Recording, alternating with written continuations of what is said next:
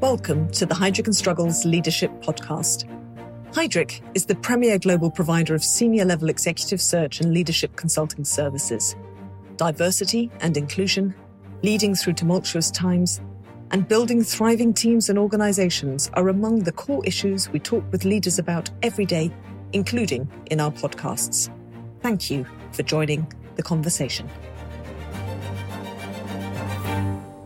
Welcome to the Heidrick & Struggles Leadership Podcast. I'm David Richardson, a partner in Heidrick & Struggles New York office and a member of the financial services practice. I co-lead our global payments, market infrastructure, and data services sector, and in addition serve as a lead in the crypto and digital asset sector across the Americas. In today's podcast, I'm delighted to speak with Matthew Homer and my colleague Julian Ha. Matt is a former fintech crypto regulator and operator, and currently a venture investor and advisor to crypto founders. Matt was the Executive Director, Superintendent, Research and Innovation at the New York State Department of Financial Services, NYDFS. He was also the Head of Policy and Research at Quovo, which was acquired by Plaid. Most recently, he has served as a VC investor and advisor across the crypto space. Julian is a partner in the Heidrick & Struggles Washington, D.C. office and a leader of the Global Government and Policy Association practices. Matt, to kick off this conversation, could you walk us through your first exposure to the crypto sector and talk a little bit about what drew you into this space? Absolutely. And I might have to talk about my first two exposures, which were separated by maybe 8 years or so. And both of those exposures happened when I was serving as a regulator. The first time was earlier in my career when I was at the FDIC and I was on the policy team and I was junior person at the FDIC at the time. And I basically took it upon myself to sign up for every new fintech product that emerged. This is a very different time period when you could do that. And so I did it with everything, like kind of all the products of that time period, including crypto. And so I signed up for a Coinbase account just to kind of get some experience in the space. And at that time, one of the ways that you could use the crypto in your account was through a partnership with Overstock.com. So I bought just enough crypto, just enough Bitcoin to buy a pencil sharpener on Overstock.com. And I did it. And then Overstock.com told me they had no record of my transaction. But meanwhile, Coinbase had in fact deducted the amount from my account. So it was actually not a great experience. And then I said, this feels really nascent. Like I'm going to kind of put this to the side for a while.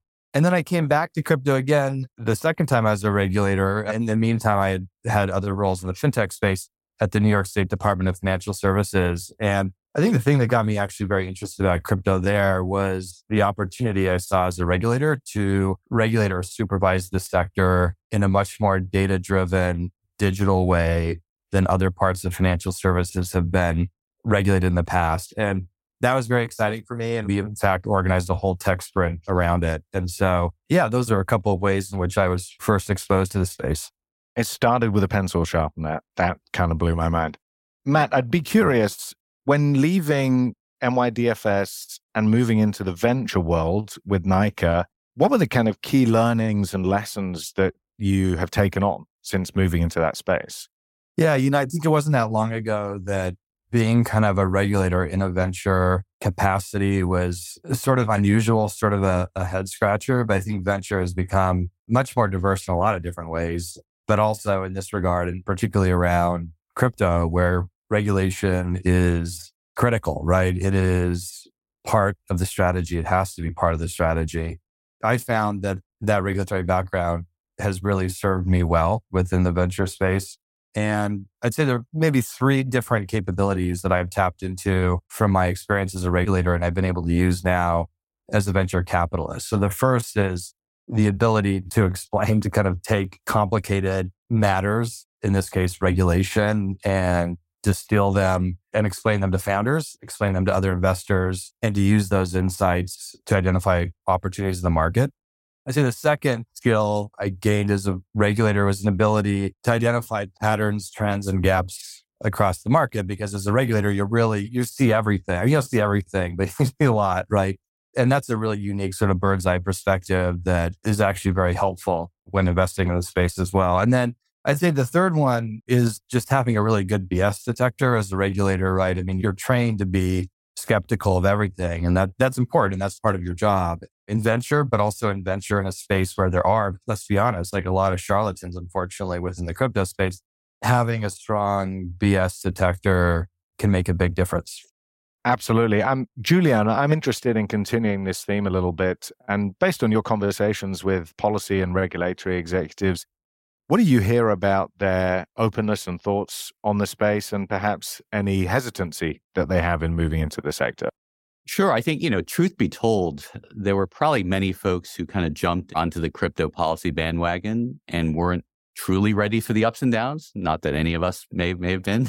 And I think some of those folks have been reaching out and have asked to be considered for perhaps non-crypto type roles. That said, ironically, the need right now for great policy and regulatory executives and advocates in crypto companies is frankly more acute than ever. That's because we're going to see in this year, 2023, a lot of potential regulatory and legislative actions. And I think serious crypto companies need to have their own in-house leaders, frankly, providing that in-house advice and guidance and navigation. There's some very good talent now on the sidelines, really through no fault of their own, because perhaps their company was caught up as collateral damage in some of the recent failures. And given that we make it our business to track talent in this space very closely, we're in touch with a lot of talented individuals who do see the longer game and the longer term potential and are keen on the right opportunities, although they're probably being more selective and kicking tires a little bit harder. So again, not for the faint of heart, but for many great policy advocates, this moment is built for them, because where else can you make such a mark on a space that's still in formation and then where you can really make a meaningful, real impact? Absolutely. And I think speaking to that kind of maturing, and also, Matt, to your point around some of the challenges in the space and the charlatans, saw you talking on PBS NewsHour post FTX about the evolution and the maturity of this space and how far there is to go. I'm curious on your thoughts from a talent and a leadership perspective. How do you go about working with and building teams in this industry? And what are the kind of skills and capabilities that you're looking for in leaders, especially given that this is still an evolving space and requires perhaps different skills to more mature industries? Yeah, it's a great question. And first, just agree with a lot of what Julian said. And now is the time to enter, right? I mean, if you're a policy or regulatory person, you have any interest in the space, if you have conviction in the space, if you think it's part of the future, there's really no better time or way to have an impact. As you think about the leaders in this space and what attributes leaders require, I think character matters a lot. In some ways, it might be the most important thing, right? Within this space is having leaders that have integrity and can be trusted. And so I think the most important thing as a leader in the space is that you have a core set of principles that you abide by. It's a stormy space, right? And you can be sort of tossed to and fro if you don't have a core set of convictions and if you don't hold yourself accountable. And so if there's one thing that matters most, it's another attribute that is really valuable. Again, speaking to kind of the sometimes chaotic nature of the space, is an ability to see the forest from the trees. I think that the leaders that are successful are those that can both see the big picture, but they can also drill that down to tangible progress that can be made over a more finite period of time. But that vision really matters because the space is constantly changing. Two other things I'd mention. One is agility and ability to pivot and adapt. I mean, this space has gone through so many different adaptations that it can really take a toll. And you've got to have that ability to roll as things change. And then I'd say, finally, a high degree of tolerance for ambiguity and stress, right? This is, one of the things that's so exciting about the space is it's building a new economic system from scratch in some ways. And so there's sort of a lot of ambiguity that can be associated with that. And it really requires a special type of leader who is comfortable with that ambiguity and can execute against a strong vision. When you're advising leaders in the space, Matt, be they founders or perhaps executives or board members that are relatively new to the industry, what is that key piece of advice, or what are the kind of development objectives and goals that you might give them to ensure that they successfully adapt? I actually would say that if you're coming from the outside, you probably have a lot of value to add. And I would think about how your prior experiences can make this space stronger, and think very intentionally how you utilize or leverage your prior experiences to make the space stronger. I think that in terms of adapting to the space or becoming part of it, it's really something that just requires time. I mean, it's a space where it's being written sort of as we go along. There's only so much you can read, for example, to really understand it. I think you've got to really immerse yourself in this space and use the different sort of tools and products that are being developed here to get a good sense from them. And I think people sometimes miss this, but there's a really strong cultural component to this whole industry. It's not just sort of technology transformation. In many ways, it's a cultural transformation. And I think that's also very important for people to understand. And you can do that by attending all sorts of events that are hosted on the topic. David, a question for you. What do you see organizations and leaders doing to help onboard talent from outside the industry? Yeah, that's interesting. And it's certainly changed a lot in the years that we've worked in the space. When we work with clients, I think we break it down into three main buckets: assessment, engagement, and development. And so the assessment, when we get involved at the earliest parts of a search process, I completely echo there what Matt was flagging around conviction, around culture, and around adaptability. When we're running a search process, we, Heidrick, and our clients, we're really looking for an individual's personal conviction. And where that personal conviction is nascent, it's a kind of willingness and an intent to educate themselves. Most of this industry is pretty open source. So it's not like they have to enroll in a school program. They can do quite a bit of research, but it takes, as Matt was saying, time and a lot of conviction. And then the cultural alignment is huge because we sort of group crypto and digital assets together. It's a relatively small industry compared to others, but there are significant subcultures that vary dramatically. I would say that for many, if not all people moving into the space, a comfort with that ambiguity and an agility is absolutely critical because of how fast moving the space has been. And that's one of the big things that you see when people are kind of not successful in landing the role that they're seeking. On the engagement side, we advised clients when they identify talent that they want to onboard into their business relatively early in the process, to go above and beyond to build that relationship, whether it's short term, bringing them in to do a particular need, or to build that relationship over time and maintain. And then to really put a lot of thought into the hiring and onboarding. In this industry, like many others that have grown a lot during the pandemic, it's very typical to have remote first cultures. While I think that can be seen as a big benefit for people that are coming out of traditional technology, financial, and other industries are more used to a standardized onboarding plan, face-to-face meetings, taking people out for coffees, lunches, putting the same level of thought into how you engage and onboard people coming into your firm is really critical and a key differentiation. And then on the development side, I think post-hire, retention, education, development, and partnering with the people that come into the organization really does make a difference to people being successful over the longer term. And this space moves incredibly fast. So what you do see is that those people who are successful hires, who integrate well within the environment and the culture and build a strong rapport with the executive teams, they will take on more and more responsibility over a pretty short period of time compared to other industries. Matt, as a follow-on to that, I'd be interested in the dialogues that you have with stakeholders in this industry and how that has changed in relation to regulation over the last few years and specifically the last sort of 6 months or so. Yeah, absolutely. I mean, I think on the regulatory side, as I mentioned earlier, my first exposure to the space was as a regulator, I guess, over about a decade or so ago. And on the regulatory side, you've seen an evolution. So regulators, first of all, it was awareness and regulators were becoming aware of it. Then regulators started more actively monitoring the space. And then the third phase was positioning, and you had regulators developing talking points and positions on the topic. And then now we're in what I'd call the actioning phase. And if we had this conversation a year ago, I would have said that actioning phase is now like taking existing rules or enmeshing crypto within the regulatory system.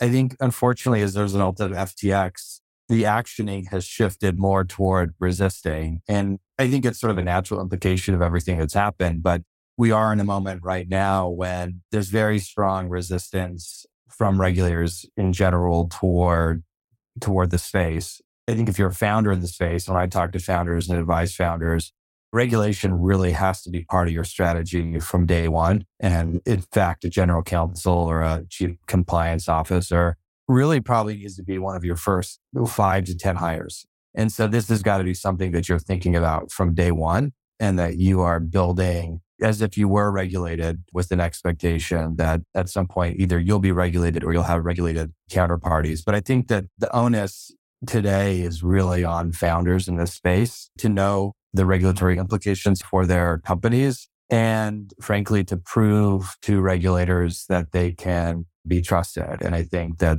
the founders that are successful will be those that are able to do that over the next few years.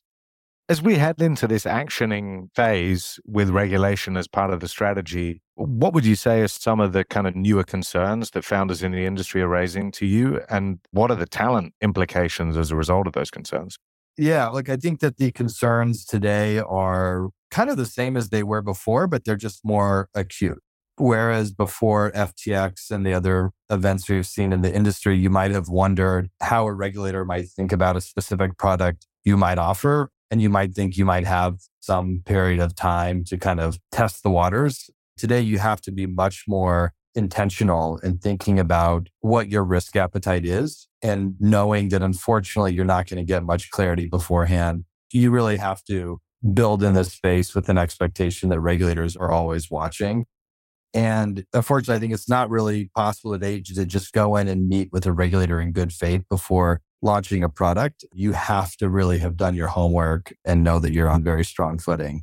I think the talent implications here is an interesting question. I mean, it's no doubt you need very strong legal compliance and risk professionals from the get-go. I think one thing that makes this space unique is it's still being defined and there are no black and white lines. And so you need people with seasoned judgment to help you weigh the trade-offs and make the best decisions. And to some extent, you can, of course, work with outside support. But at the end of the day, as a CEO or another executive within a company, all of those folks have to own this area. Matt, I'm interested in looking back in the midst of time when you first got your exposure to this space and trying to make a transaction using Bitcoin and subsequently as a regulator offering this space with the benefit of hindsight and all the change that's happened even in the last months and year. What advice would you give yourself if you could go back in time? When I think about crypto, just kind of taking a step back, when I think about crypto and digital assets and kind of the blockchain ecosystem, there are many different ways of thinking about it. I think about it as new economic infrastructure. So if you think about the evolution of fintech, first phase, we might have called sort of the lipstick on a pig phase, where people were building really nice interfaces for consumers, but they were built on top of fundamentally broken infrastructure. And to me, that's what makes this space so exciting. And so my advice to others thinking about entering this space is that you've got to have a perspective. I mean, you've got to have a perspective on how you think the world is going to evolve and the impact of this technology. And I say that, and you've got to have conviction. I've talked about that before. You've got to be willing to kind of accept that at some points in this history's evolution, maybe you're going to show up at the dinner table with your cousins for a holiday meal, and they're going to look at you with side eyes, right? When they find out you work in crypto. But it's such an interesting ecosystem that I think requires you to be in some ways all in or all out. And I don't mean that in the sense of, you have to think the same way as everyone else within the ecosystem. What I mean is that it is so all encompassing that if you're going to enter the space, you just got to dive in, I guess is what I'd say. And as I was mentioning earlier too, the winds change directions a lot in this space. And so you've got to be ready for the good times and the bad times.